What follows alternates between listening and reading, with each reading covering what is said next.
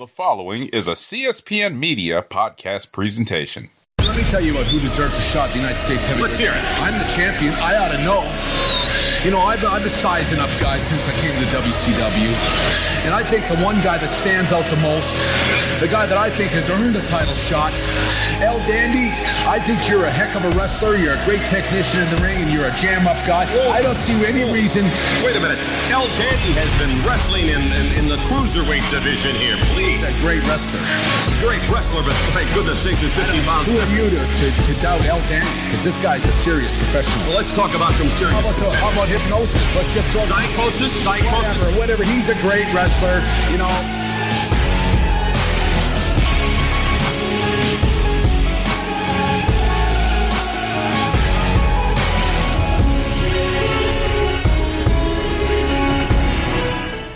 Hello and welcome to this special collaboration. This is a Forbidden Door version of the WrassleCast, as we are teaming up with the Forever Young cast again, and all of the ladies over there. Miss Jupiter Julep, she's here, y'all. We let her in the building. We're going to have a year in review for WWE, but we're going to do a series. So we're going to have AEW and NXT, and then we're also going to have just the business as a whole. And we hope to have one special podcast with all of our friends discussing anything they'd like that happened in 2023. So to fill in the gaps during the holiday months where wrestling is going to be a little slack and the podcast might not be as frequent, we're going to have these year in review podcasts. So buckle up and let us take you on this ride. So I've got, like I said, Miss Jupiter Julep. When worlds collide, she's walked through the Forbidden Door. Welcome, man. Welcome. Thank you. I am here alone, but I am representing Madame Lizette and Miss V always. Hello, ladies. She better watch herself walking through the WrassleCast parking lot. It's dangerous. Ain't nobody scared who a punk. Well, thank you as always for joining us here. If you guys know the history, yes, there is a rivalry, but there's also rivalries come from love. The Forever Young cast is always a part of the WrassleCast lineage. They're always family, no matter how much we fight and fuss. Mo to the _ Reese. He's joining us here. Broadcast, the WrassleCast host, can do this big WWE year in review without him. He's had such an upturn in his fortunes of the Raw cast, especially. So we had to get him. And our tribal chief, this is here too. Miss Jade, how are you? Tell the folks about your accomplishments right off the break. Well, you know, Tribal Chief and I were taking some time off because we are carrying SmackDown on our back, so we needed some time off to rest and recuperate. But other than that, I've just been, you know, racing, and now I'm back for one night only. Catch her while you can, folks, because she won't be coming to those C&D regions. If you've been listening to, I don't come to the dark, the house shows. Yeah, only TV. The smaller markets, they ain't gonna get a chance to see the Tribal Chief at all coming up soon. So catch her while you can. Mr. Mo to the _ Reese, how are you, sir? I'm here so I won't get fined. The biggest beneficiary of the WWE's 2023 has been you, sir. Has it been? Like, if we was just doing the Rawcast by themselves, the way we used to, and we would hear the sorrow and sadness in your voice. Now we do these WrassleCasts the last few months in Triple H's WWE, there's nothing but excitement and eagerness. I noticed the change. So we'll get right into that right off the top. The biggest news in WWE was the sale to Endeavor as the two companies merged to form a new conglomerate in combat sports under the TKO banner. So the turbulent times of Vince McMahon over the last 18 months where he was out, then he was back in, and then the company was sold. So for the first time in, I think it's 50 years, the WWE was not controlled by McMahon, and it's the end of an era in a lot of ways. So Miss Jupiter Julep, I'm going to start with you. Mm-hmm. Vince McMahon is kind of punished for his wrongdoings, but then not really, and found a loophole to get back in. Mm-hmm. He said he was there to accomplish the sale, and he got the sale accomplished. Mm-hmm. Was the fallout of what he did, as far as like the strings he pulled to get back in the company to ultimately get this sale, do you think that damages his legacy? Does it make you think, oh, well, he got a chance to see it through to the end? He promised to do what he was going to do. Oh, what's your overview of Vince's 2023 as far as his tactics and what he ultimately benefited from with those tactics? I think I'm going to go backwards. You asked what was his legacy, or what is his legacy? Mm-hmm. And I think that his legacy is secure because we would not have had WWF nor WWE without his vision, is the best way of putting it, I think, and everybody who helped him with that vision. I think that there is a conversation about WWE today and an interest today because everybody knows about Hulk Hogan. Everybody knows about Macho Man and Junkyard Dog and those characters of wrestling and being larger than life back in the day. And then defining the era of the Attitude and then who emerged from that and their ability today. And there are our nostalgia acts. And then even later with the PG era, because you have John Cena, who is everywhere. So you have The Rock, who has transcended WWE into everything and is a household name, and same with John Cena. So I think his era in terms of business decisions and what he did in creating the company to be sold is secure. Him as a person, he is just like every other white man of his era who has a downfall, especially in the New York region. Trump, Giuliani, I'm sure the list goes on and on. When he first retired, and then there was rejoicing in Munchkinland, and then you saw Triple H and what he was able to do, and the business that he was able to create, and the goodwill and the re-interest in WWE. Now that the bad side, the dark side of WWE, which was Vince McMahon and some of his traits, the racism, all of the isms kind of hopefully go out the door with him, then people wanted to come back. People generated some interest, and not just viewers, but also wrestlers and potential wrestlers, or, from the indies or whatever else. I think that they understood in terms of business decision in 2023 and going forward that Vince McMahon isn't best for business. Does that impact his legacy? I don't think so, because people have always whispered about him. But, a lot of people feel that you got to be dirty in order to make the money and the decisions that he made in the first place. So I think that they had a proof or a pilot study, if you will, of what Triple H could do when Vince McMahon wasn't over his shoulder. And they found that it was viable. So when Vince McMahon tried to tinker, they realized that they couldn't allow that to happen because things went down. Shares went down, viewership went down. Mo lost his smile and he was going to take his ball and go home.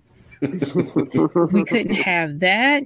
And then you put him back in timeout, and then you really isolate him. And then now look at it. It's rebounded yet again. So I think that was a long-winded way of answering your question. Essentially, what I'm saying is that he had to go, but his legacy is still intact. Do we not still hear then, now, forever in the intro? That's what it's going to be. I'll go to Mo for this one.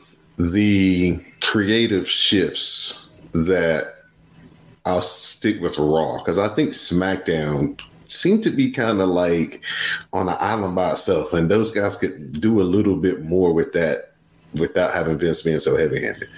But for some reason, he was very heavy-handed with Raw. Do you think that maybe not only to the ratings and the interest of the shows being higher with Triple H there, do you think that the oh, he's gone, and then all of a sudden the bigger man is back. Do you think that maybe TKO sensed the morale of the roster, especially some of the younger talent who don't have the long-term thing with Vince, which is what most of the roster is beginning to become, right? Their allegiance is more with Triple H, with the way that the developmental system is working and people graduate. What do you think that might have played into their ultimate decision to say, hey, Vince, you got to go home after we get this thing done? If we just look back at, certain pieces of the puzzle, how certain things just played out. If we go back to 2022, we had, Sasha Banks and Naomi walk out the company because they didn't like the creative side of things was going on. And, basically just how Vince was always setting his ways. And we listen to like Bruce Pritchard's podcast, Jim Ross podcast, Jim Cornette. They always just said Vince, when he had the idea he wanted to go with something, it was really hard to change his mind. And he really wanted how he had things set going forward.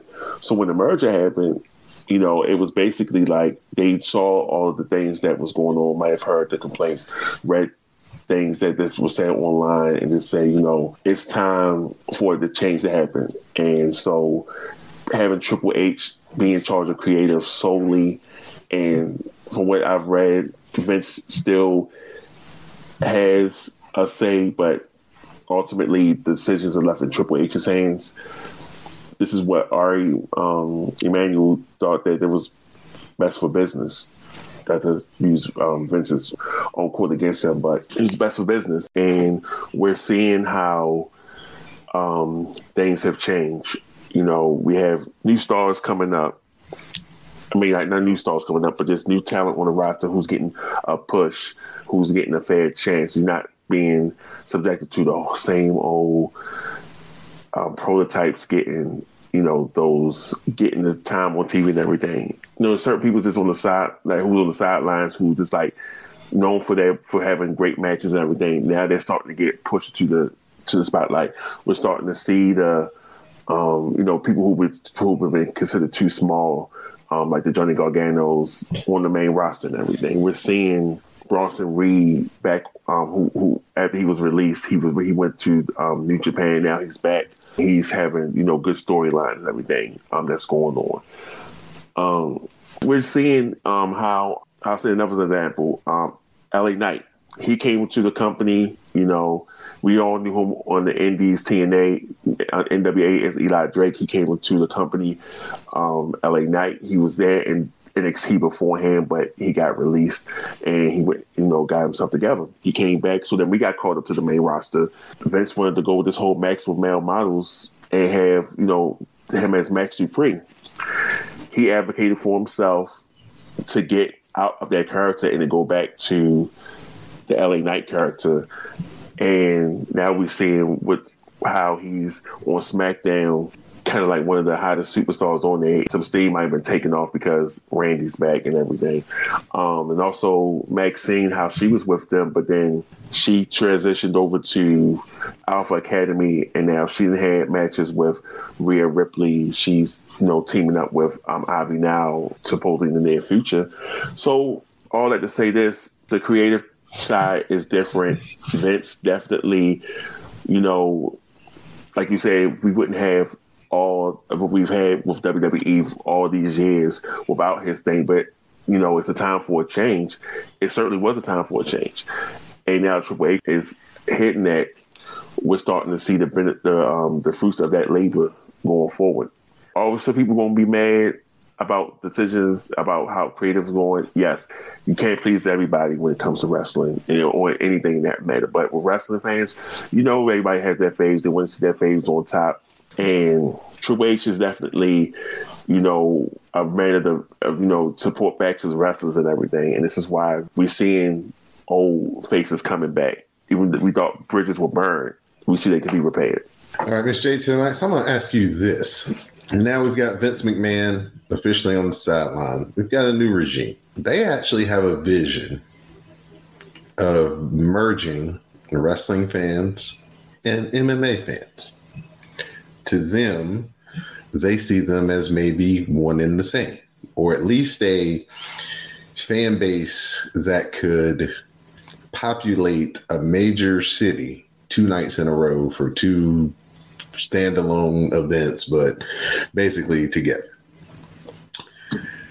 Do you think that their vision of wrestling fans and MMA fans having that much crossover is a viable one, or you think that they are maybe coming into this not really valuing that wrestling fans don't really mess with MMA and MMA don't really mess with wrestling?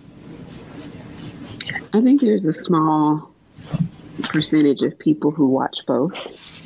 I'm in the small percentage, although I'm not like a hardcore UFC. If it's on, I'll watch it. And I know who like the major players are in UFC. So there's a small percentage of people who are fans of both, but I don't know how that would work when you have like MMA, they're really trying to hurt each other. With WWE, we're here to entertain. Mm-hmm. The injuries are real for sure, but they're not trying to hurt one another. Right. So I don't know how are they planning on having like a UFC match during WrestleMania? That's the only way I could see it maybe working. But I don't think in the long term, the vision should be to have, let's just say the Lioness taking on the Amanda Nunes taking on, Charlotte Flair. I don't think that would work. The way that I've read it is, they could possibly maybe tinker for that, or maybe use that as promotion, try to use the different characters for maybe some promotional type things. But what I've heard their vision is, it's like, okay, we're going to set up in Vegas on Friday, and on Saturday, we're going to do UFC, and on Sunday, we're going to do some big Money in the Bank or something. And we're going to draw all these people to the Sphere for 2 nights back to back. One night is UFC, one night is WWE, and we're going to sell all these tickets and make all this money. Yeah, maybe if they're doing, like you just said, like having events on like Money in the Bank on Saturday and maybe a UFC thing on Sunday or Monday, like in the same weekend in the same city. Mm-hmm. Sure. But I don't know about mixing it up in the ring with, I wouldn't stick Amanda Nunes, I know she's retired, on any woman in the WWE except maybe Shayna. Shayna might be the only one that could possibly hold her own against Amanda Nunes. But I'll pose to you this question, Ms. Jupiter Julie. What if, I'll let you answer the first thing about the wrestling fan, their value, and MMA, and if they're overvalued, but I'll add on to this. What if they could convince UFC fighters who are a little past their prime, guys get hit in the head for real. Women get hit in the head for real. There's only a certain shelf life to that. But what if you could convince them that, hey, you can come wrestle and we can emulate that, but you not likelihood take as many severe injuries and maybe get an extra 4 or 5 years of being in the entertainment business? I think that's interesting. I did get that survey from WWE asking about that and what that interest would be. I think part of the problem is that people feel that WWE is, I almost said the F word, not real, and that UFC is. Mm-hmm. So although you have had some crossover like Brock Lesnar, mm-hmm. I think Jake Hager did a match or two. You've had some people do. Bobby Lashley. Yes. The issue is, and of course Shayna, Shayna, but also, Lord, I done erased her. Rhonda. Yeah, that's her name. We're all trying to forget. I was like, what's that poor baby's name? So Rhonda, but the issue I think is the fact that if you blur the lines, then nobody is going to change their mind about wrestling, but they will change their mind about UFC. Mm-hmm. And I think that might do damage to their brand a little bit, because I think that there is a superiority. Like, you all watch that thing that's not real, but UFC is a real thing. So I think that could be a problem. But if you lay it out like you did, where it's like, you can watch one Paul brother on one day and then another Paul brother on the other day, and you can see them train together and maybe some joint programming that way, I hesitate to say sure, but I think that that's something that could probably only be done twice a year. Not the norm, but maybe if you build up to something and then, have some of the people in the corner. So it's almost like we have Nikki, who's just dejectedly in the background, right? Mm-hmm. So maybe she wanders off into UFC and then trains with them. And then those people that train her, they got her back, it's kind of like the Alpha Academy, really. And then they walk her to the ring, sure. But it has to be very limited. I also want to talk about like CM Punk, because he went pro wrestling to UFC. We see how that turned out, right? Mm-hmm. And he went right back to pro wrestling. And if you give people, like you said, the ability to lengthen their careers by transitioning, how soon would people decide, hey, this is actually better for me long run, and would maybe leave in their prime instead of at the twilight of their UFC career? That would definitely be a business decision, because I'm sure if Daniel Cormier had that option, he would be wrestling in the WWE right now. He wouldn't be commentating UFC, at least not at this point. Maybe he would have probably just started, because his goal was to be a wrestler. But his, for whatever reason, through who he knew or whatever, his path drew him to UFC. But he still had the dream of being a pro wrestler. So if he had the opportunity to say, hey, you're kind of, he gets to a crossroads in his own career, and it's like, well, let's try to do the pro wrestling thing for real. Since it's ours, we can just merge on over here. I think that, a lot of people would consider it, because I think deep down inside, a lot of those MMA guys are just wrestlers in their personality and their promos and stuff. It's just that they just get to hit and beat people up for real. But if you listen to them talk and the way that the matches are built and the storylines that they try to create within them to gain your interest, it's pro wrestling. Just like everything is pro wrestling. Reality TV is pro wrestling. Politics is pro wrestling. Everything has elements of wrestling in it. And I just think that wrestling is the only thing that got away from it. They tried to be like everything else and didn't realize that, no, you guys are the roots that everybody's trying to copy you. Moving on from Vince McMahon and maybe some prospective futures for the business of TKO. So wait, so you mean to tell me this wasn't the TKO that Teddy Pendergrass talking about back in the day? No. That was a love TKO. maybe for the original accusations for Vince, when he found out he was putting that where that money was going. That was TKO. But we've got the new day, the new dawn, which is Triple H's WWE. Him and Nick Khan are in concert with Rahm Emanuel, giving them the full blessing to say, hey, y'all do what y'all got to do. Y'all sign who y'all need to sign. Y'all basically run this wrestling side of this business. Wait a minute. What was that name again you said? Rahm Emanuel? That's not his name? It's Ari Emanuel. Ari. Rahm Emanuel used to work for Obama, right? Yeah. Sorry.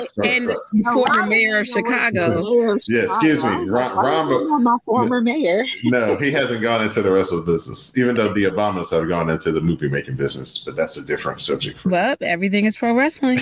Yes. So Triple H is here. I know Miss Jupiter Julep and Mo kind of touched on it. But Miss Jade, I'll let you start off. The direction that Triple H has taken WWE in the last, let's say, 6 months, since we've kind of known that he is piloting the ship. Where have you seen WWE's influence maybe outside of our normal wrestling sphere? We're in the wrestling bubble all the time. So, we see wrestling even when we try not to see it. But maybe since, you have a lot of your friends and relatives who follow but aren't entrenched, have they had more interest, more peaks and valleys, with the Jade Cargill's thing and the way that they rolled her out, CM Punk coming back, Randy coming back? Is it more topical among casual fans now in your circle? Well, I was actually just thinking about this the other day. Triple H has made me excited about wrestling again because, I mean, obviously there's going to be some stuff that you do again and again because it works. But he's made it exciting again. He's given people the spotlight that normally wouldn't get the spotlight under the Vince McMahon era. It's fresh again. So I'm really excited about wrestling again because I was falling off the wagon there with, same old, same old. Triple H has made it so exciting and enjoyable again that, like you were saying, like my family comes over to watch it. I'm like, hey, we're going to watch Survivor Series today. Make sure you get over here, and they'll come over and watch. Jade Cargill is all over the place. People who weren't even watching wrestling were like, who is this? And I would say that kind of started with Triple H's, right? That started with the Sasha Banks and the Becky Lynch and the Charlotte Flair. I even have people message me all the time, like, man, I haven't watched wrestling in years, but, I'm starting to watch it again, like you said, casually, because it's different. It's not the same old say. And no shade to Undertaker, but I could not do another Undertaker at WrestleMania match. Like, let that man rest in peace. Let him do he's his. sort of like an ambassador now, so to speak. Yeah, he does his dead man shows, his one-man shows, which I think what she's saying is that they were leaning on that. So as they definitely was leaning on that heavily. That was the Vince, and that was like kind of like when they going through the Saudi shows. So it's kind of like they had to convince them, like, hey, we have other people over here who can do just as matches that they can. You don't have to pull Shawn Michaels out of retirement to do a match. No. He depends so much on the old that you can't even give the new a chance. Prime example, Johnny Gargano and Tommaso Ciampa are arguably two of the best wrestlers in the industry. But because Vince wasn't, when they came up from NXT, Vince didn't give them really a push. And so now they're getting a push, but like they would come out and the fans are just like, who are these people? Because obviously most Monday Night Raw people aren't watching NXT. And I think Triple H and Shawn Michaels are doing a good job of trying to mix it up so that the NXT wrestlers are starting to become household names too. But Vince McMahon didn't see the value in Johnny Gargano and Tommaso Ciampa. He's like, I'd rather have the Goldbergs and these dudes are 60 years old. They do not need to be in the ring. They don't need any more shine. And they definitely don't like the Johnny Garganos and the Tommaso Ciampas don't need to be jobbing to Goldberg. They've had their time. If anything, they need to be putting other wrestlers over. So do you want to know what people's memories of Johnny Gargano was when he was an elf in a segment? I think he was an elf in a segment on Raw, maybe SmackDown years ago. No, it was definitely Raw. And I think Tommaso Ciampa was a lawyer. He definitely was like going bald, but he was a lawyer on SmackDown in an angle years ago. So that's what some people would be bringing those angles back up too. And I'm like, yeah, they need more than that now, so get over it. Mo, in the progression of Triple H's WWE, we've seen a bigger focus on women's wrestlers, smaller wrestlers, and wrestlers of color. We've always heard, during his time as a wrestler, the book on Triple H was, I don't know about this dude when it comes to his relationships with Black people and women. But through his booking and his vision of wrestling, I think the tide is starting to turn on that.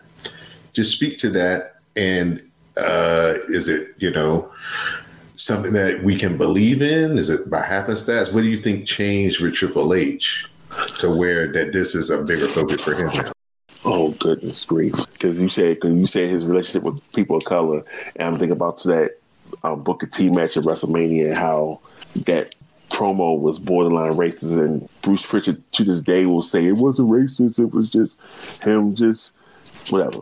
But we're all starting to see more like, Black wrestlers getting shine. You had Bobby Lashley with the Street Profits on SmackDown, and how that's, breathing new life into that character, so to speak.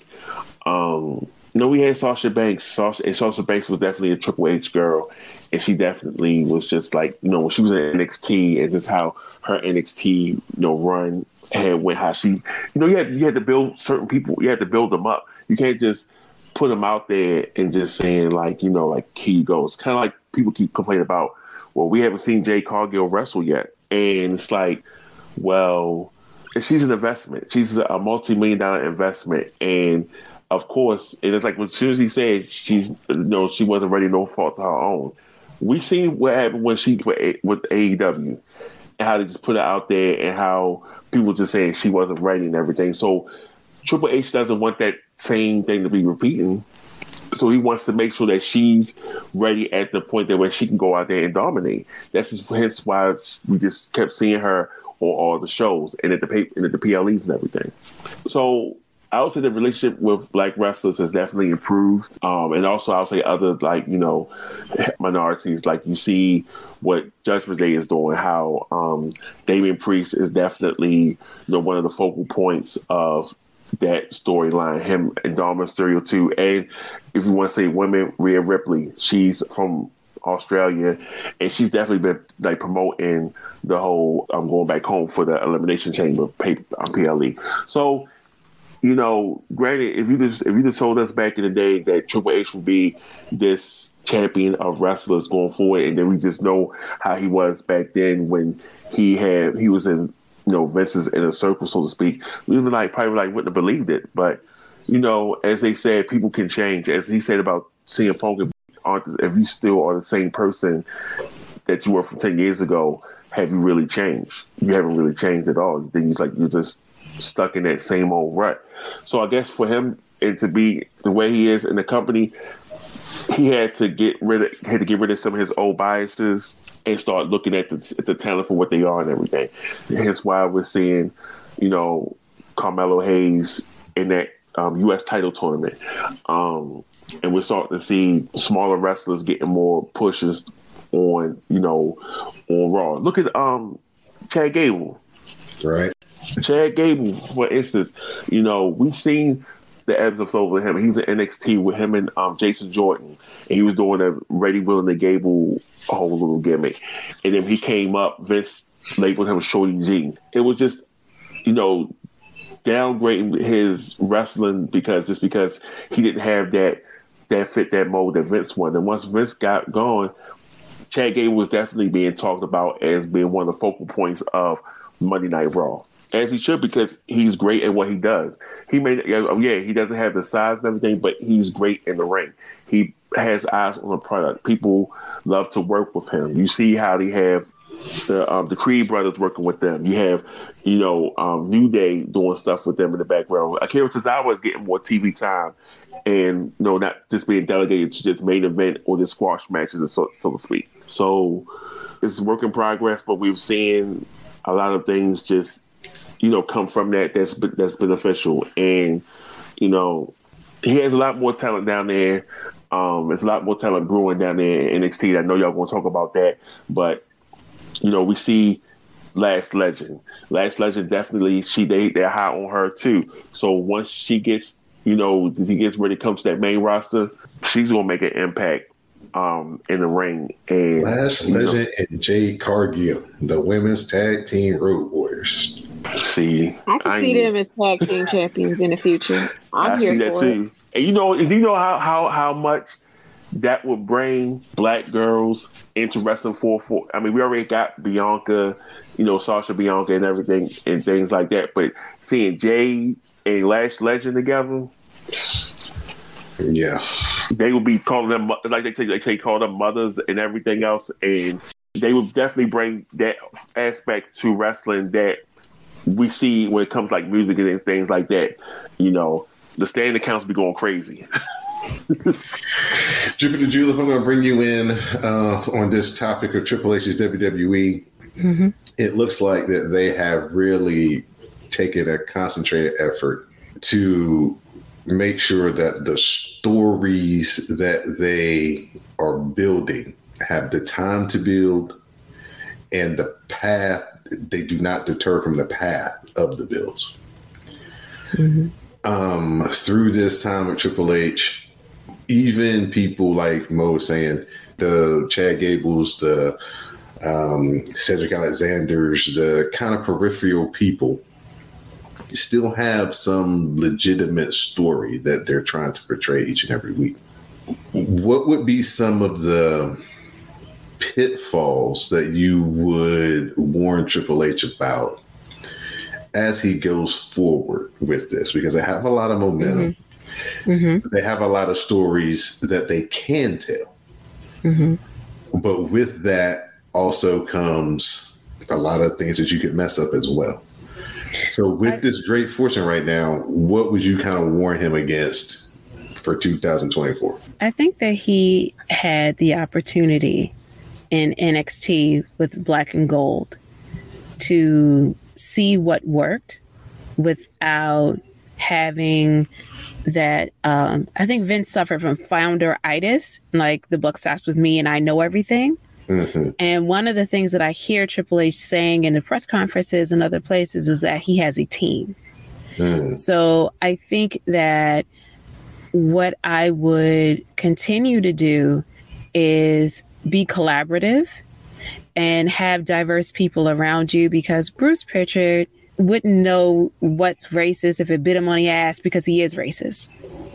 So you can't listen to somebody like him. You have to have younger, fresher, diverse voices to understand that Kofi Mania was a thing and should have continued on, not a one night, let everybody go home happy gimmick, but something that should have been invested in. And I think that when he wasn't in that position where he is now, he could kind of say, oh man, this is what I would have done. Being collaborative, listening to people, taking your time. I do want to bring up this thing about Jade. Jade's presentation was that of a star, and then she kind of disappeared, and people love to assume that's because she can't wrestle and they just didn't know. No, we learned that her mother passed and that her mother was ill. So she kind of disappeared, probably because she needed that time to spend with her parents. And that would be another thing that I would say, like taking that time in the breath for things to emerge. I also think being open to people who would have, I did think that CM Punk was coming back, because whoever thought that Bret Hart would have come back? Vince McMahon wasn't going to leave money on the table. I think the difference is that the environment is so different, where it is collaborative and you do take different people's opinions into account, and it is more like a family where people do want to be there and do want to support each other and give their all. You don't want to squash that in any way. And also you don't want to be like AEW, where you're booking great matches, but they don't mean anything. I would avoid that, as people want to come in and you want to do those dream matches, that you build to those dream matches so that they make sense. You can finish the story later, make the story make sense. Right. So that's what I would say. So maybe I would say the kind of first crack in the armor that led to this year in WWE, to sell, Vince being moved out officially and Triple H taking over, and everything, the regime changed, started with the kerfuffle over the WWE Women's Tag Team titles. When Sasha and Naomi were the champions, and they decided to speak up against what we all saw each and every week. Why are these tag team champions never wrestling together as a tag team and always losing as singles? Week after week after week. And the consolation is, oh, well, you win the pay-per-view matches. Well, who gives a damn about that? People don't really invest in that week to week as they do Raw, you know what I'm saying, to build up to it. So I'm going to transition into what can be done to help this women's tag team title picture. WWE has a very strong women's division. Triple H, through his NXT days, is a champion for women's wrestling. But it seems like this has been a bugaboo since these titles have been created and brought to the main roster. So, Ms. Jade Max, we'll start with you. what would be some of your suggestions to help the women's tag team titles become a bigger part of this next coming up year? Well, first of all, we have to get them off Chelsea Green and Piper Niven. I'm sorry, but they've done nothing for it. First of all, Piper Niven didn't even earn her title as women's tag team champion. That had Vince written all over it. But in any case, we got to get it off of them. And we need to put together some legitimate, well, I don't even want to say put together, bring in people that are like true tag teams, like Casey Catanzaro and Kaden Carter came in as a true tag team. Right. I know Isla Dawn and I don't know what her other name is now, but Kaylee Ray, they weren't a tag team when they first came into the NXT, but they are now, and they gel really well together. I think the focus should be on developing true tag teams versus just throwing singles competitors into a random tag team just for the sake of it, like with Natalya and Tegan Knox. Like, okay, if the goal is to keep them together long term, then fine. But it seems like they just throw Natty into a tag team to train the other wrestler, get her over. That's great, but at least, you know, let them be together for a while so they can gel.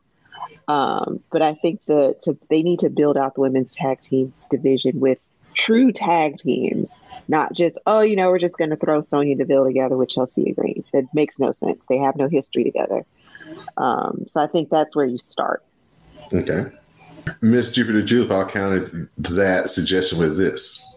What if, okay, they say, hey, we got this other selection of people and we kind of need to just throw them together and have them become tag teams. Mm-hmm. Do you think that they don't value that maybe if you create a story behind why they're tagging together, that maybe the building of the relationship would rise all tides? You get what I'm saying? Like, people are invested in these two people coming together, however means they may come together. And now that they are together, that may spark a new interest to help the division as a whole. Do you think that that is something that they maybe should approach? DIY. Isn't that what happened with them? Mm-hmm. Actually, that's where I was going in terms of my suggestion. First of all, they got to apologize to Trinity and Mercedes publicly. They disrespected them publicly. They got to apologize publicly. Ain't no tag team, nothing until that happens. Okay. Secondly, once that apology, a sincere apology, is made, then I would say that a tournament would be helpful, because we do see, as you call them, Little Team Sunshine, the KCs, and they are a well-oiled unit. And I do think that we need to give them something to do. Mm-hmm. We haven't had a Mae Young Classic in a while. And I would do something kind of like the taking a page out of New Japan and AEW's book, where you have the tournament and it's based on point system. So you can get people in the rotations out, get used to seeing people, like you said, if you have that type of a tournament that's coming, you have your established task teams, but then you can also put two people together, because they're saying like, hey, you're Ivy Nile and you're Maxine Dupree. If you wanted them to say like, hey, yeah, let's do this. And then you can also have their guys help train them or whatever, but then also bring in NXT, but then also maybe some of the others who haven't necessarily been on NXT, but, you know, you want to like test them out a little bit. You can introduce people. I think that would be a good vehicle to do that. And then some of the stragglers out there, like Tegan Knox, who has to be protected. Because, my God, if you blow on her hard enough, is she going to have another knee surgery? And that's the reason why you have to have her in the ring with someone like a Natty. Mm-hmm. You know, so, and Liv, well, possessions be damned. I don't know why she has been off of TV. But also, I think that... She's injured.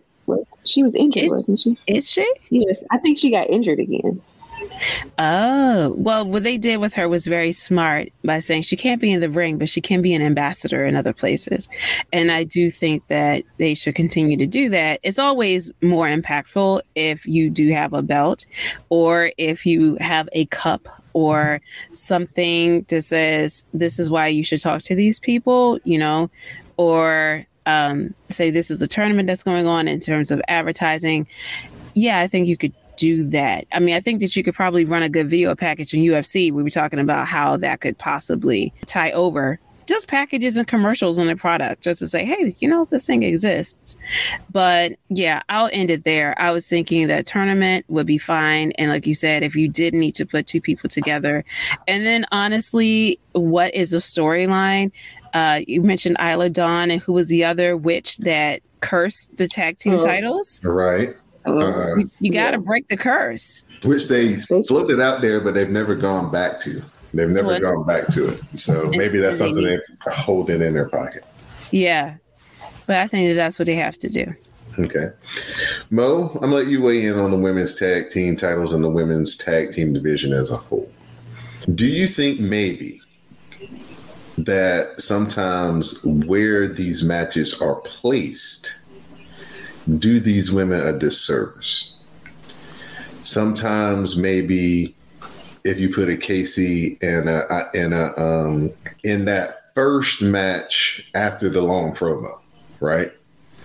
Whatever promo is going to set up your main event, you come back from that next match. If you don't set that match up to start right now, and we're just going to have that be our main event later in the match, maybe those two would be fitted better at the beginning of the show instead of in hour 3 when everybody's kind of trying to get to the main event part that they're holding on to see. Do you think that sometimes maybe the placement hurts more than that they're given that, you know, kind of not a lot of value in where they're placing the women's tag team matches?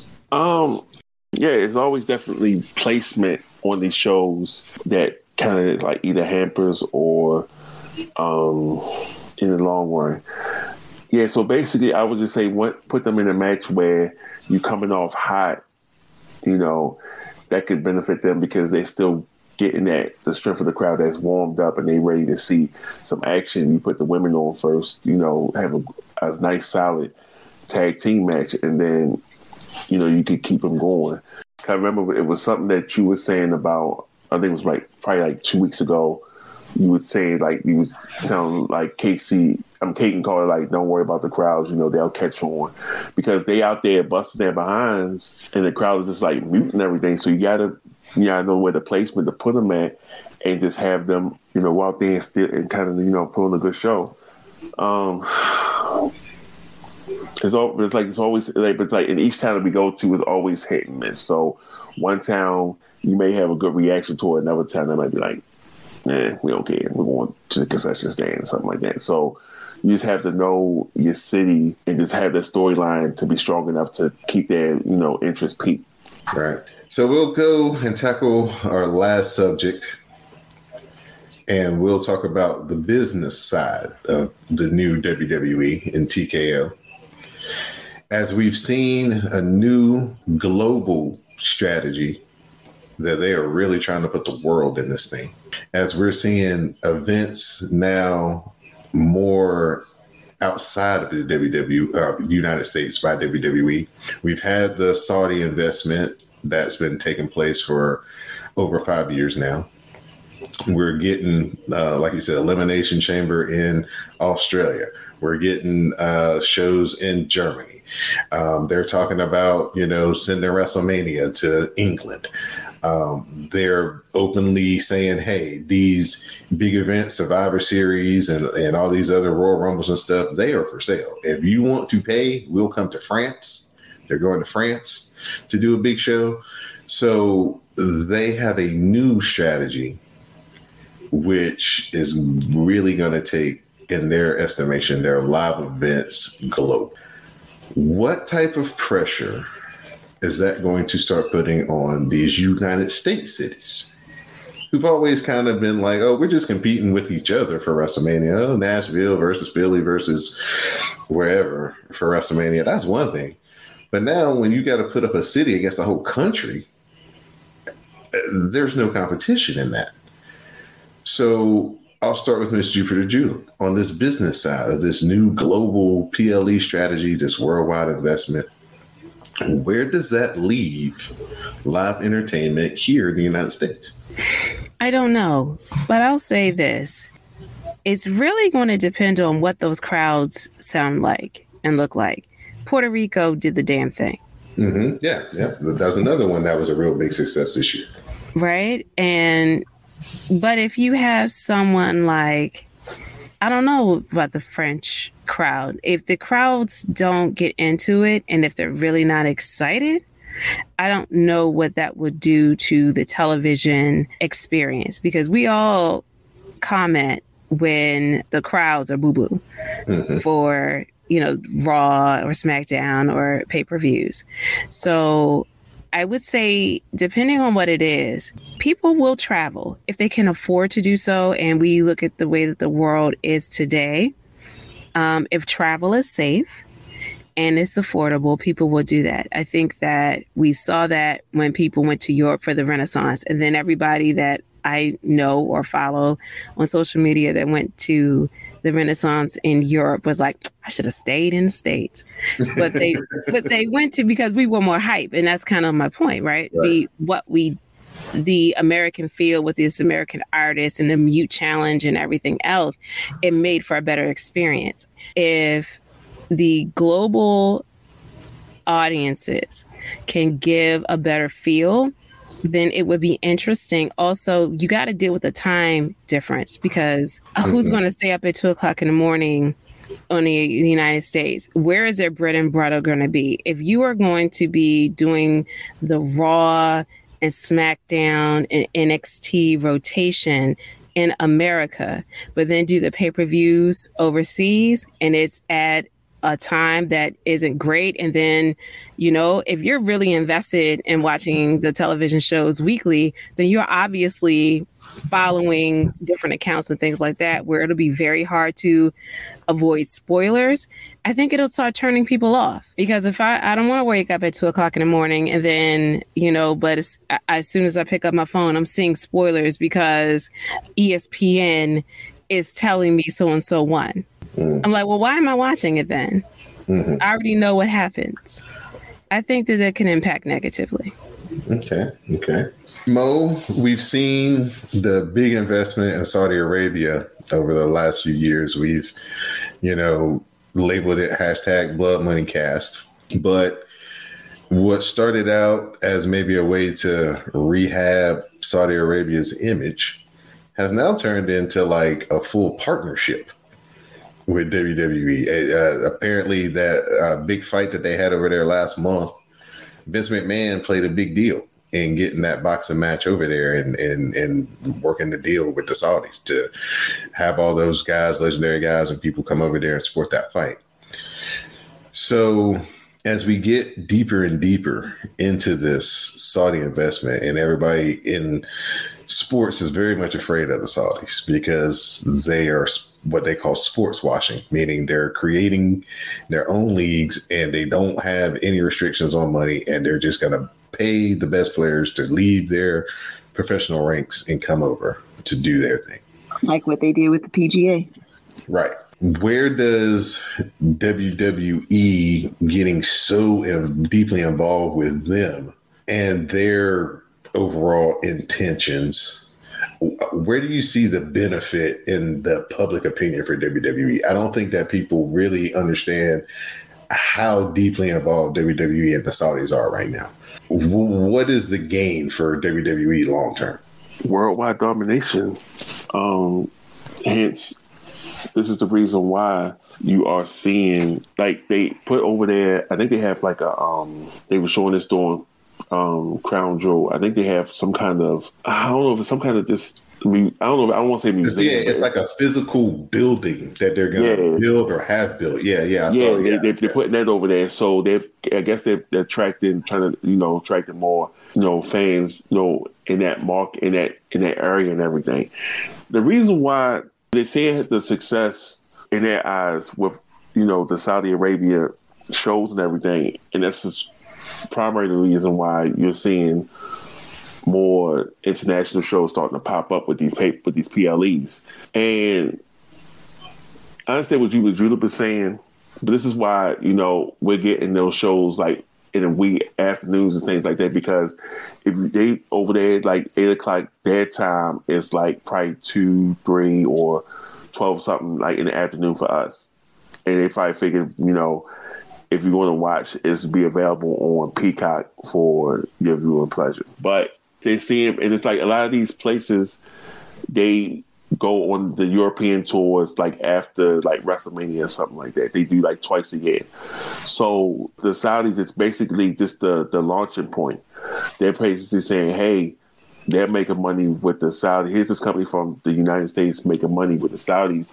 And other places are saying, hey, let's get our hands in the cookie jar too, which is the reason why you're seeing the Australia show, the one that's going to be in France and the one that's going to be in Germany in the summer. They're definitely going for worldwide domination, like global domination, so to speak. Which is why they was talking about the whole NXT Japan and NXT Mexico, and now they're talking about making the NXT Europe. So I guess what they're going to do is they're building that equity in those places, so that when the time comes to execute their plan, they can just say, well, this is where we went for this one, and this is the money that we made. This is what we can do. It's all part of that plan. They probably have like, I won't say 12-step plan, but they have like, it's levels to this. And once they get to certain levels, they say, okay, we can put this next plan in action. Right. Jason and Matt, I'm going to pose you this. There's got to be an economic value to this. So if they're going to say, hey, we have an allotment of 4 shows a year, whatever, we can create 4 new shows, or we could take 2 established shows and 2 new shows across seas. The economic return would be that if we held this event with no people, guess what? We brought all our stuff over here. We brought all our wrestlers over here. We're getting paid regardless. So no people could show up, or the thing could be filled to the rim. The bottom line is we going to make our money.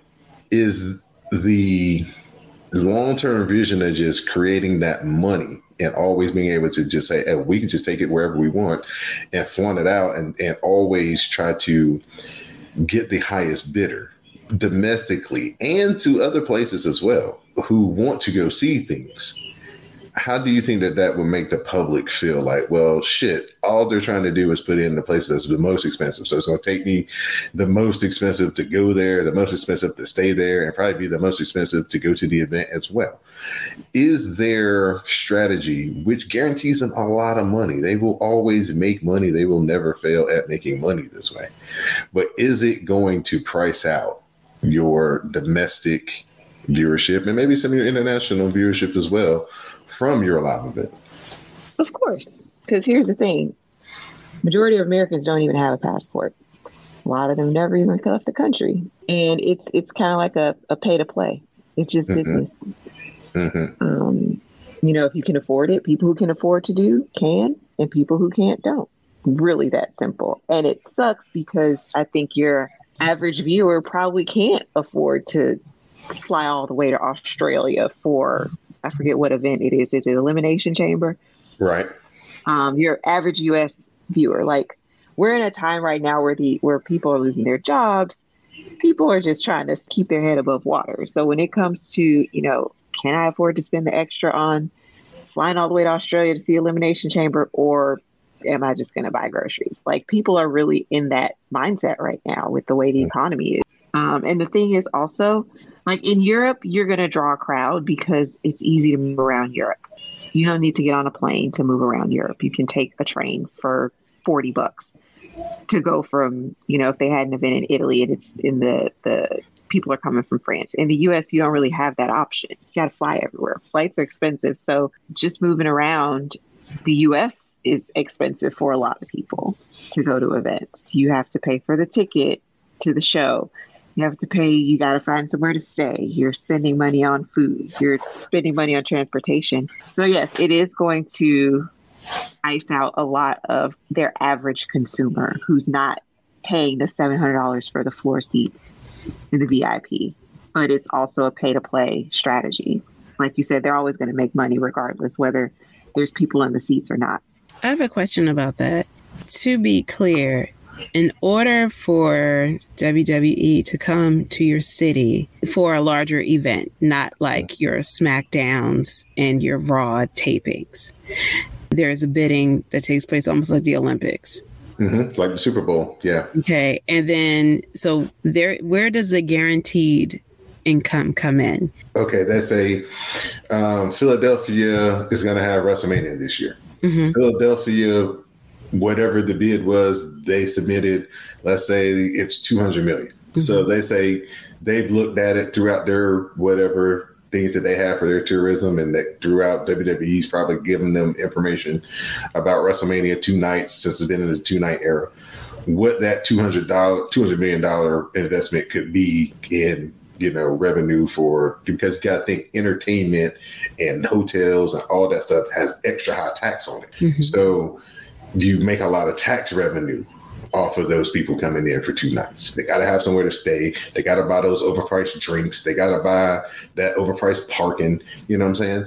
So they say, hey, you may pay $200 million, and that's a lot, yes, at one time for your city or your state to get this in a year. But when you make that 650, when it's 650 million that's generated, and you get 400 because you already paid us, and you know what I'm saying, we'll get whatever the gate is, some of the gate, but most of our money's already made. We already made the 250. We don't care about the rest of it because we can afford to give you 60% of the actual deal because you already paid us 200 million. I see now. Okay. And look at it this way: other cities in their surrounding demographic is going to benefit too. Right. You won't have your Baltimores and your DCs traveling by train to go up there. You won't have your New Yorks, your Jerseys, your Connecticut's, that whole tri-state area coming down to see. You will have your people from Pittsburgh and Ohio coming through. They're going to get that money hand over foot with the WrestleMania being in Philly because of just the location of Philly, and it's like you have easy access from other areas to get there.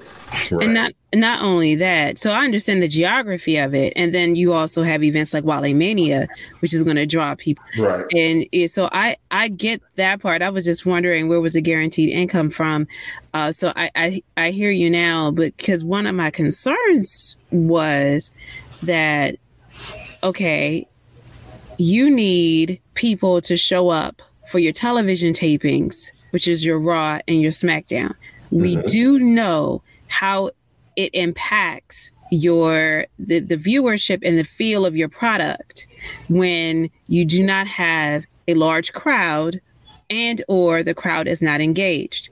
I hate to bring them up, but we can take a look at AEW right now. And so they have great wrestling, the stories, but the whole point is the crowds are dwindling a little. I mean, it's not the same as a packed arena with all of that energy that's generated and that you can feel through the screen and how that elevates the product. So if you price people out of the bigger events, I was concerned that everything would be priced out to the point where, I mean, wrestling tickets, one of the reasons why they built that fan base is because they were coming to, as you call them, the C&D areas. And you could get a ticket for $20. So if you didn't have a lot of money, that was that live entertainment, which builds that loyalty. And you would get a T-shirt and you would wear a T-shirt and you would create community. And that was the thing that you do. And then also watch, because again, I may not be able to afford the $450 to go see Beyonce, but I can pay $250 to go to, or $100 or whatever it is, even if I'm in nosebleeds, to see wrestling and to be in a crowd and get that experience. So I think that as long as they have both streams, like they cannot ignore their base of smaller investments in lieu of the bigger prize, because that's what they were built on. The smaller investments, like those people buying the tickets. Yes.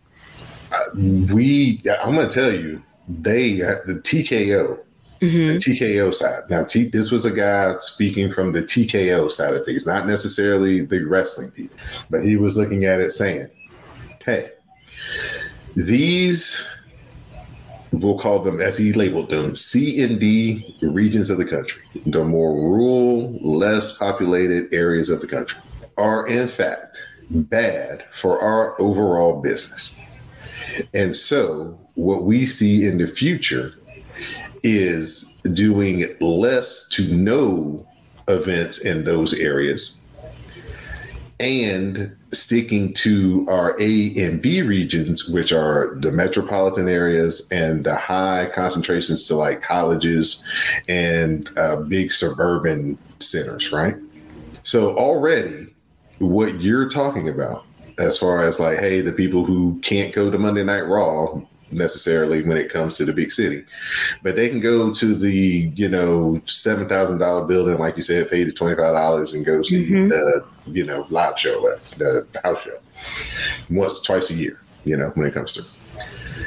And TKO already doesn't see any value in that. Why don't you just write the check to AEW then? But AEW has the opposite problem. They're going around and they only got 4,000 or 5,000 people, and they're trying to go to the big metropolitan cities with the biggest buildings they can get, instead of like, okay, look, let's maybe take it to the smaller place that can fill the building up. And like you said, give us the wide shot of a filled up building with these people going nuts and these wrestling matches being off the chain and everything working in concert.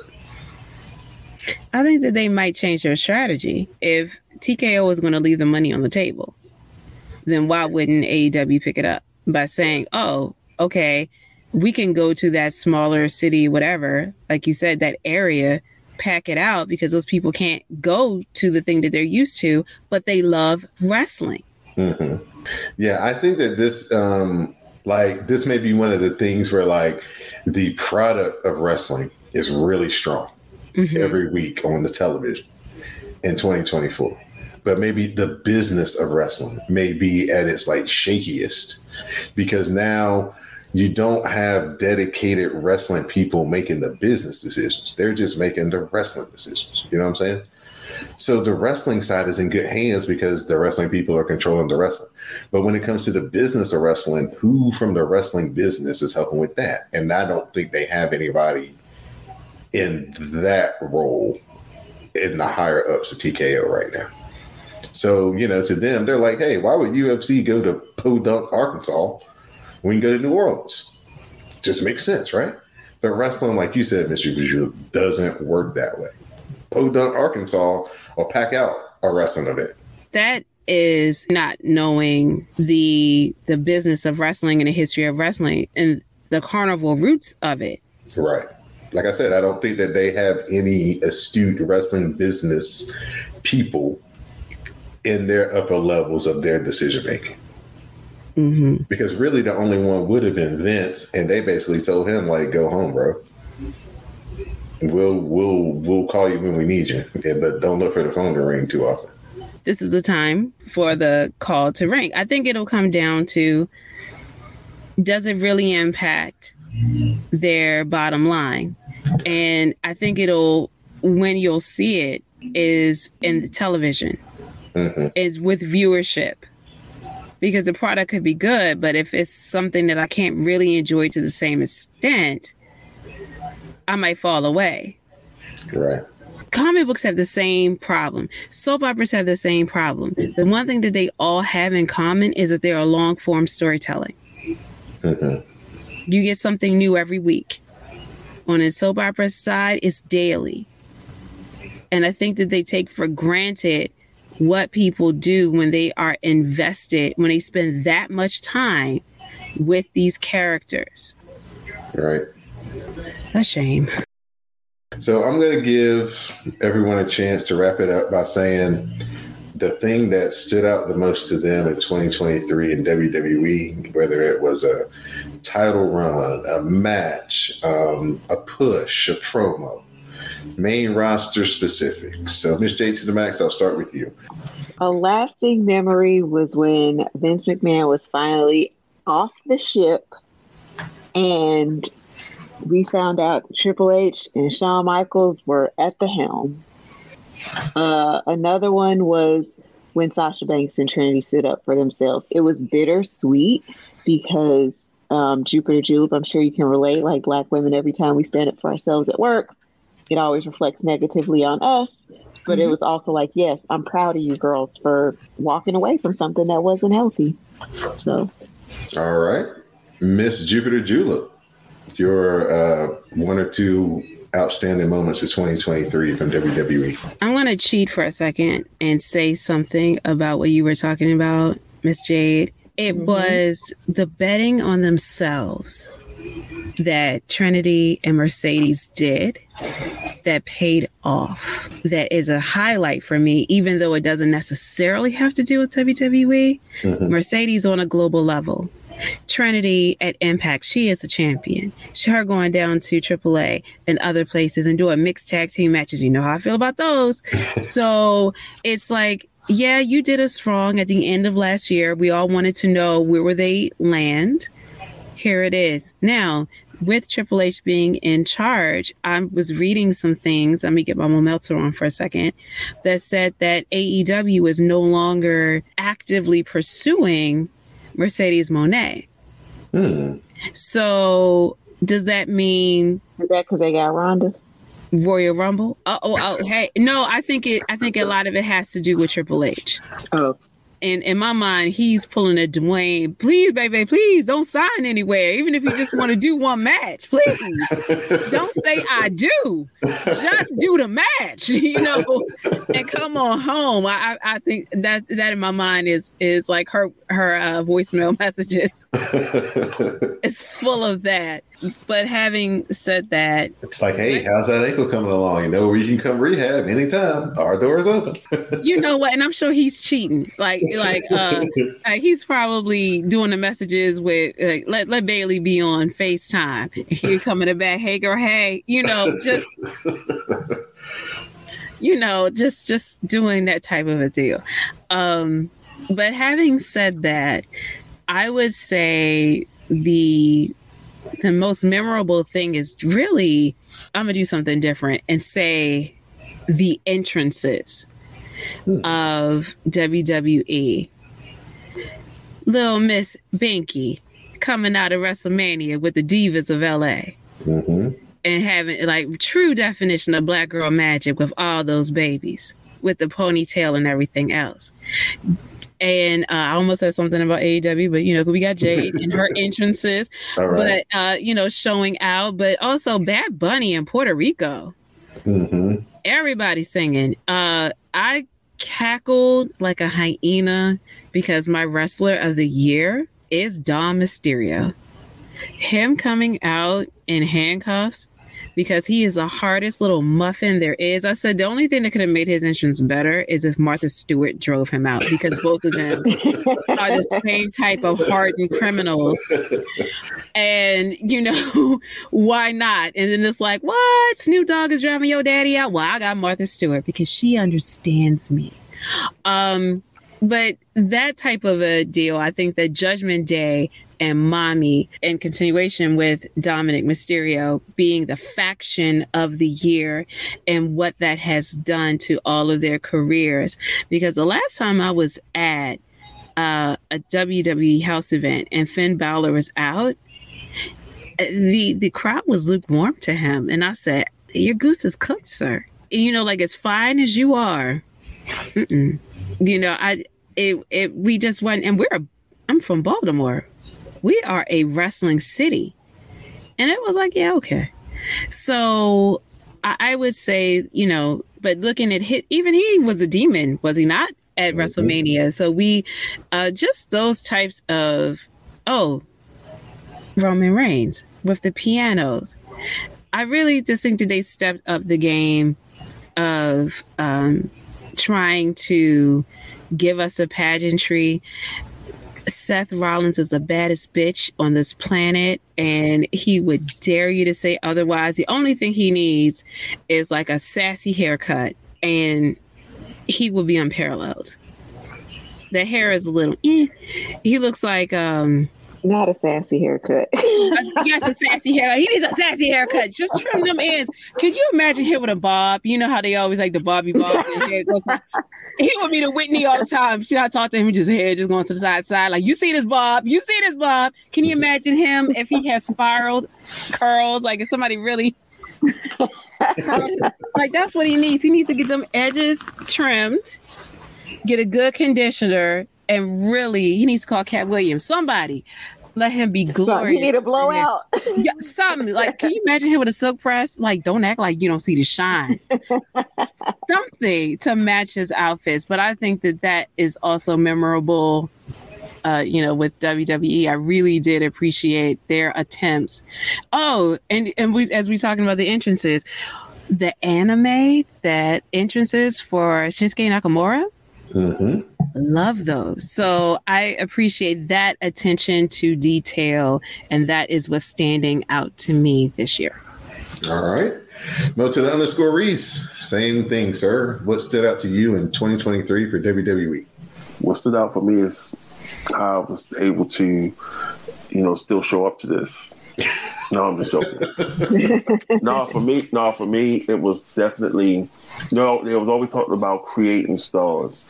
So now that we have had the Bloodline go through their soap opera, we got Jey Uso definitely, showing that he can be a man on his own as he, electrifies the crowd on Monday nights. You got more stars in the making that's coming up the pike, and, it all depends on how they market it and how they push it. You have, a lot more than just the same old, but Jey Uso's evolution into a solo act has definitely been something I've been impressed with in 2023. Also, low-hanging fruit here, but might as well say it.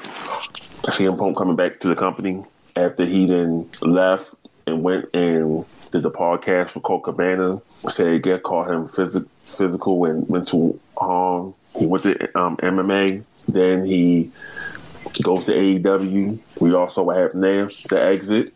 The speculation was like, hey, is he going to come back to WWE? They kept telling the dirt sheets, no, we haven't talked to him. There's no talk with CM Punk happening and nothing like that. And then we saw what happened at the end of Survivor Series. So never say never. So those are my two right there. What stood out to me in 2023 in WWE, the rise of the factions, the Bloodline on one side, Judgment Day on the other side. The way that they were separate, and then they started kind of interplaying to the point where people were speculating, War Games. Are we going to get the Bloodline versus Judgment Day? They decided to do something different.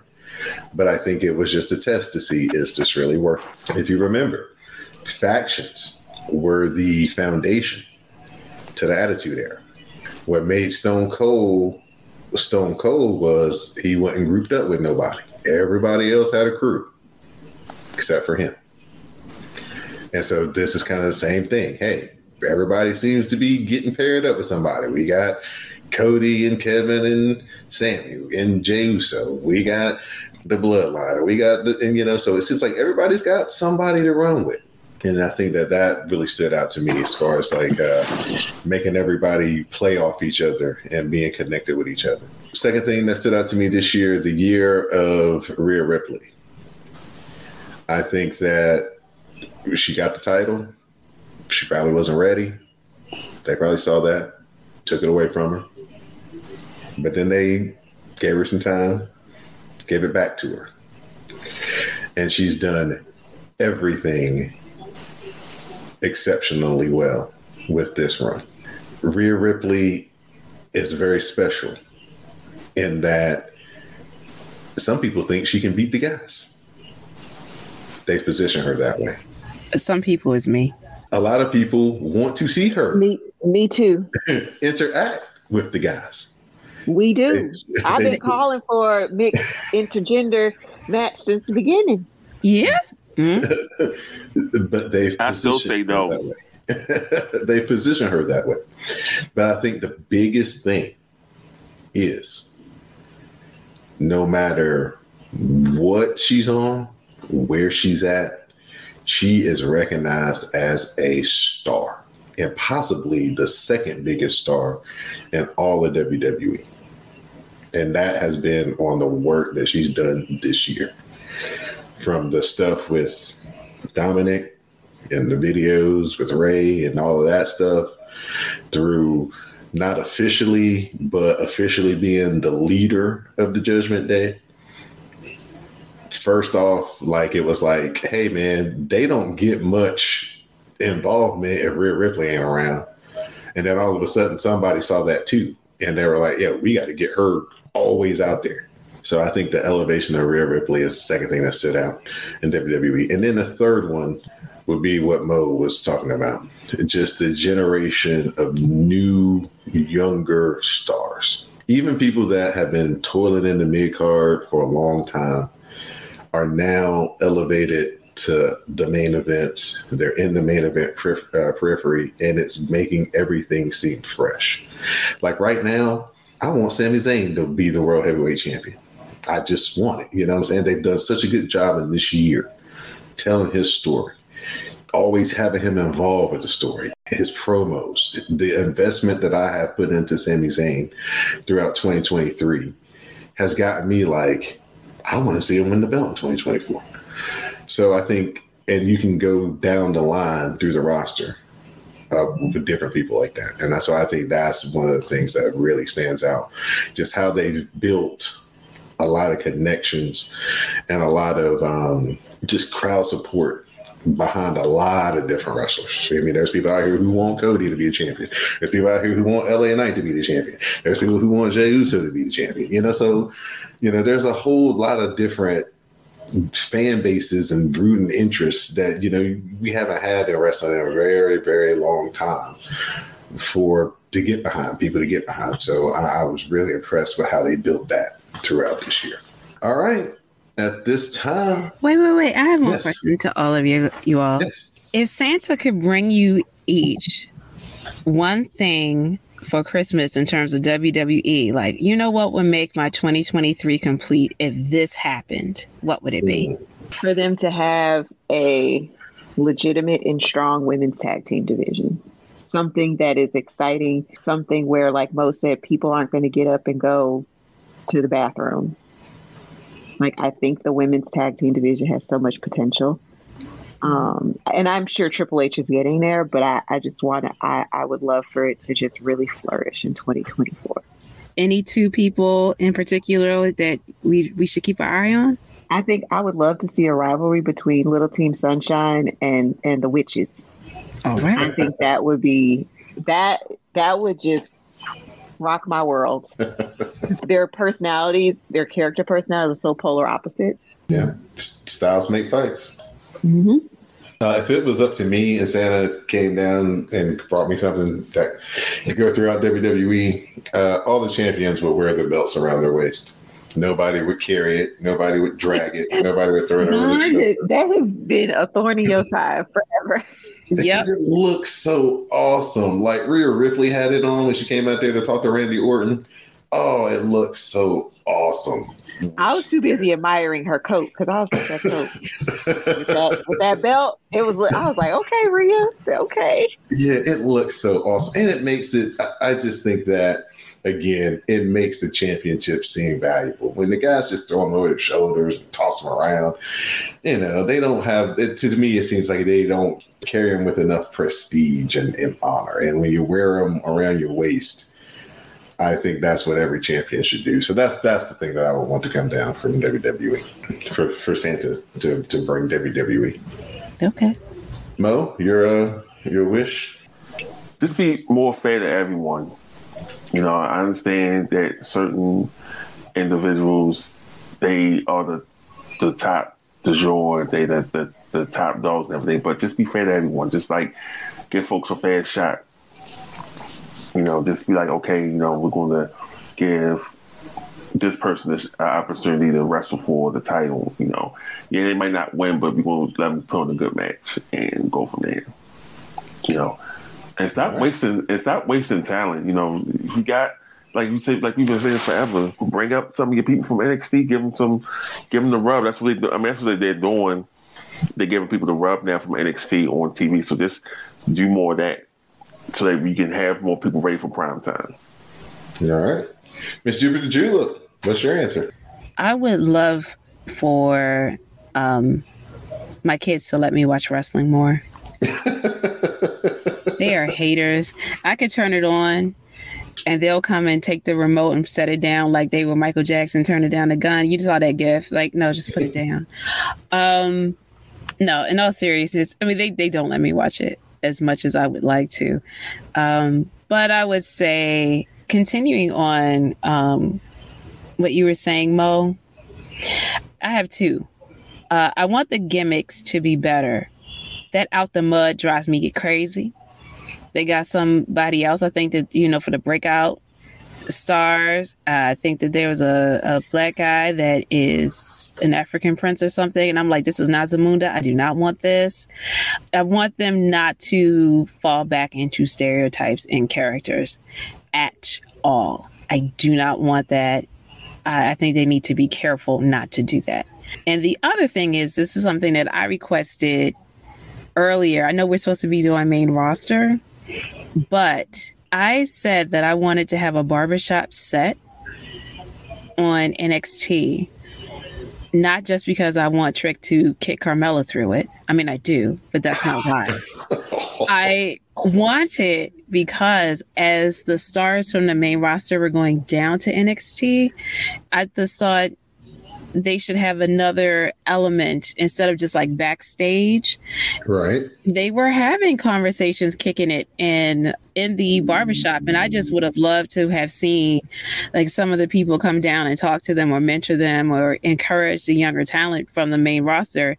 And instead of it just being backstage, almost like, yeah, I'm in a barbershop with my people together, like creating community. So you having other opportunities to see people in other ways instead of it just being like a competition or them saying, I'm coming down here because you children have been naughty or y'all not ready for this. But no, just coming down like, oh, it's good to see you, Mello.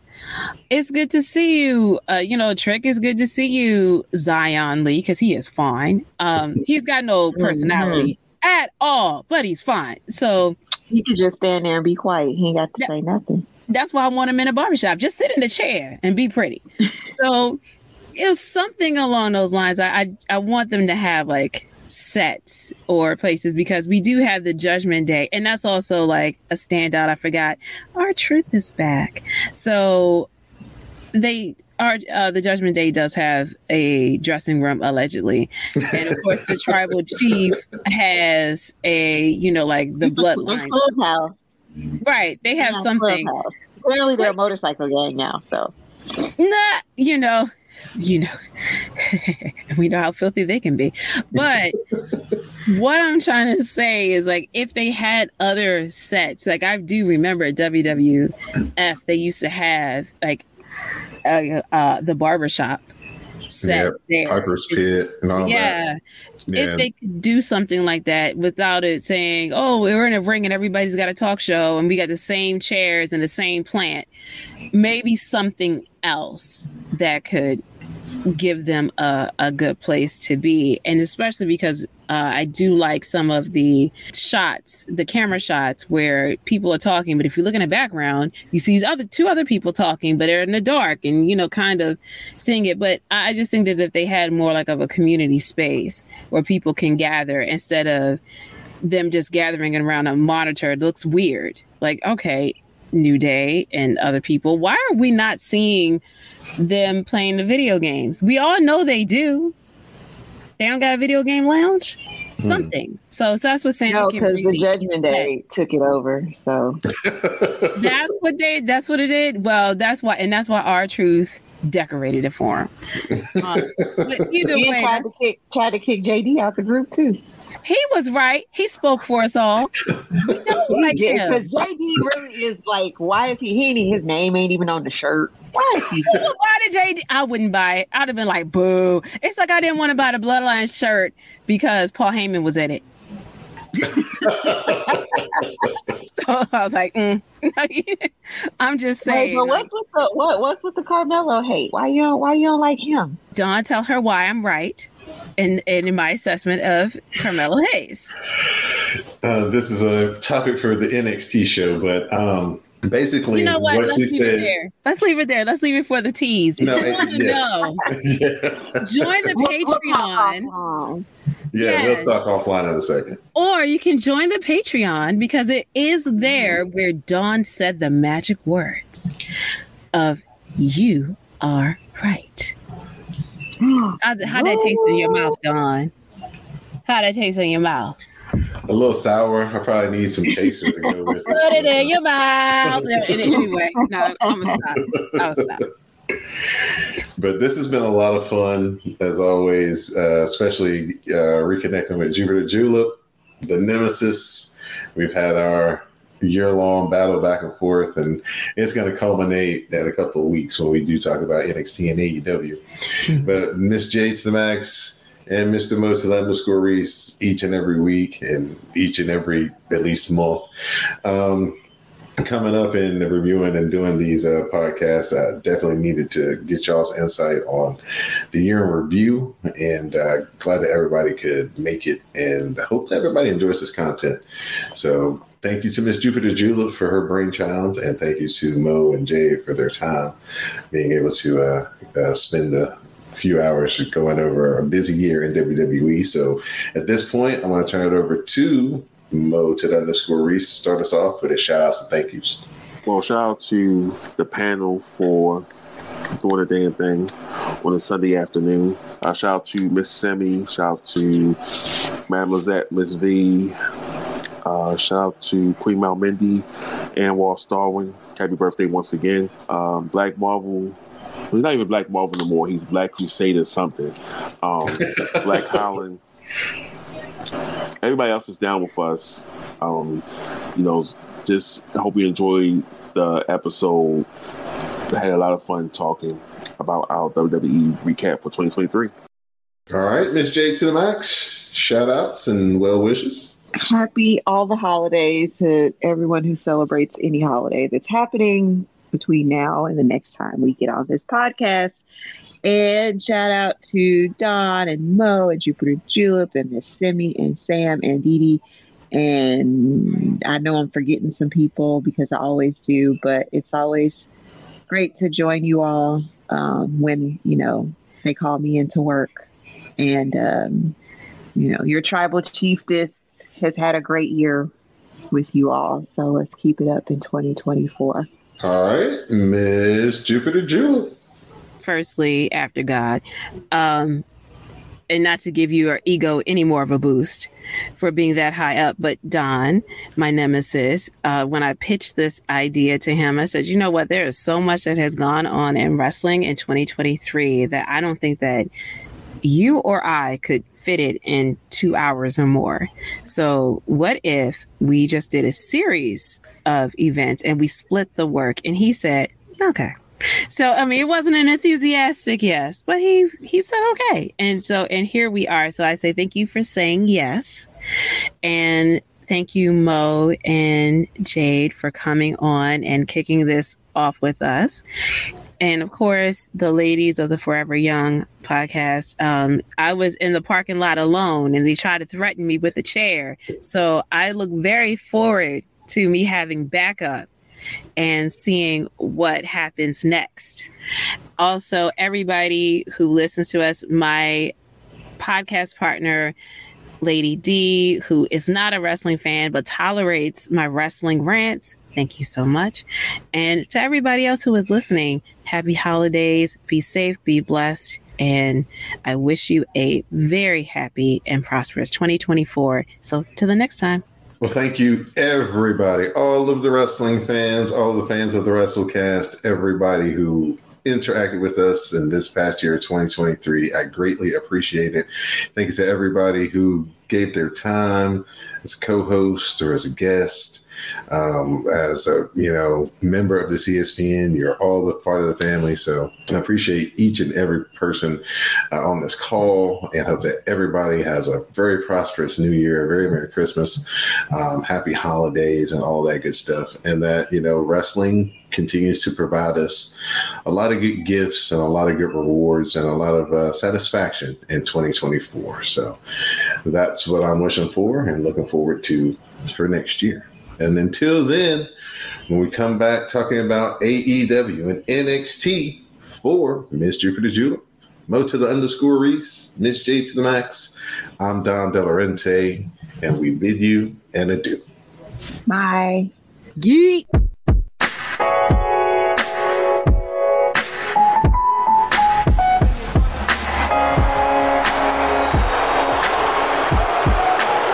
My tribal chief.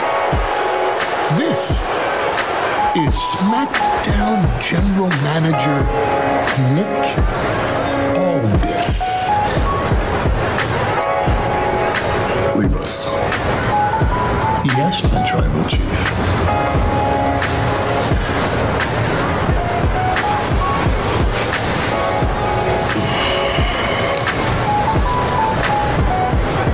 How do you know I wasn't talking to you? All due respect, I'm not sure I'd care if you were. Very good.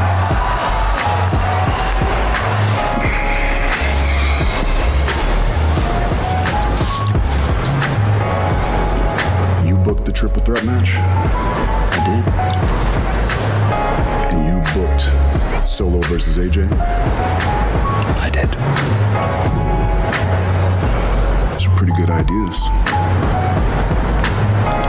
You want to know what would have been an even better idea? If you ran it all by me first. You see, I'm the tribal chief, the head of the table.